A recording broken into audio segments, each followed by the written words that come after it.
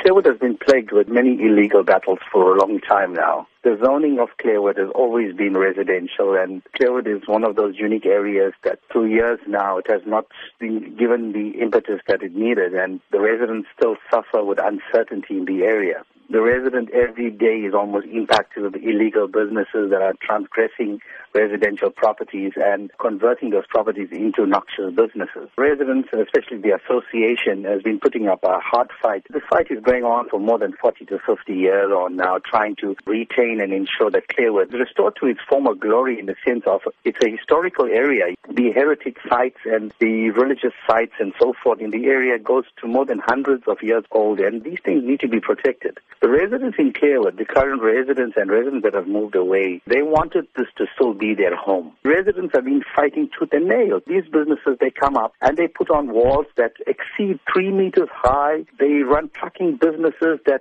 really impact on the area in the last 6 years on now. We've lost more than 14 lives of residents in the area under the wheels of these trucks. Apart from that, hundreds of accidents, and I'm sure SABC and Metro Police stats would reveal that. It is factual.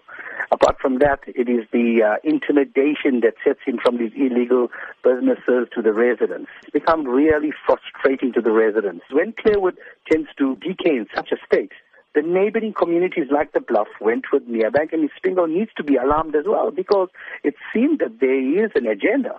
And the agenda is clear, because it's clear that eThekwini has an hidden agenda. The agenda is basically to industrialize the area, and this is what we've been fighting for the last 40 years on now.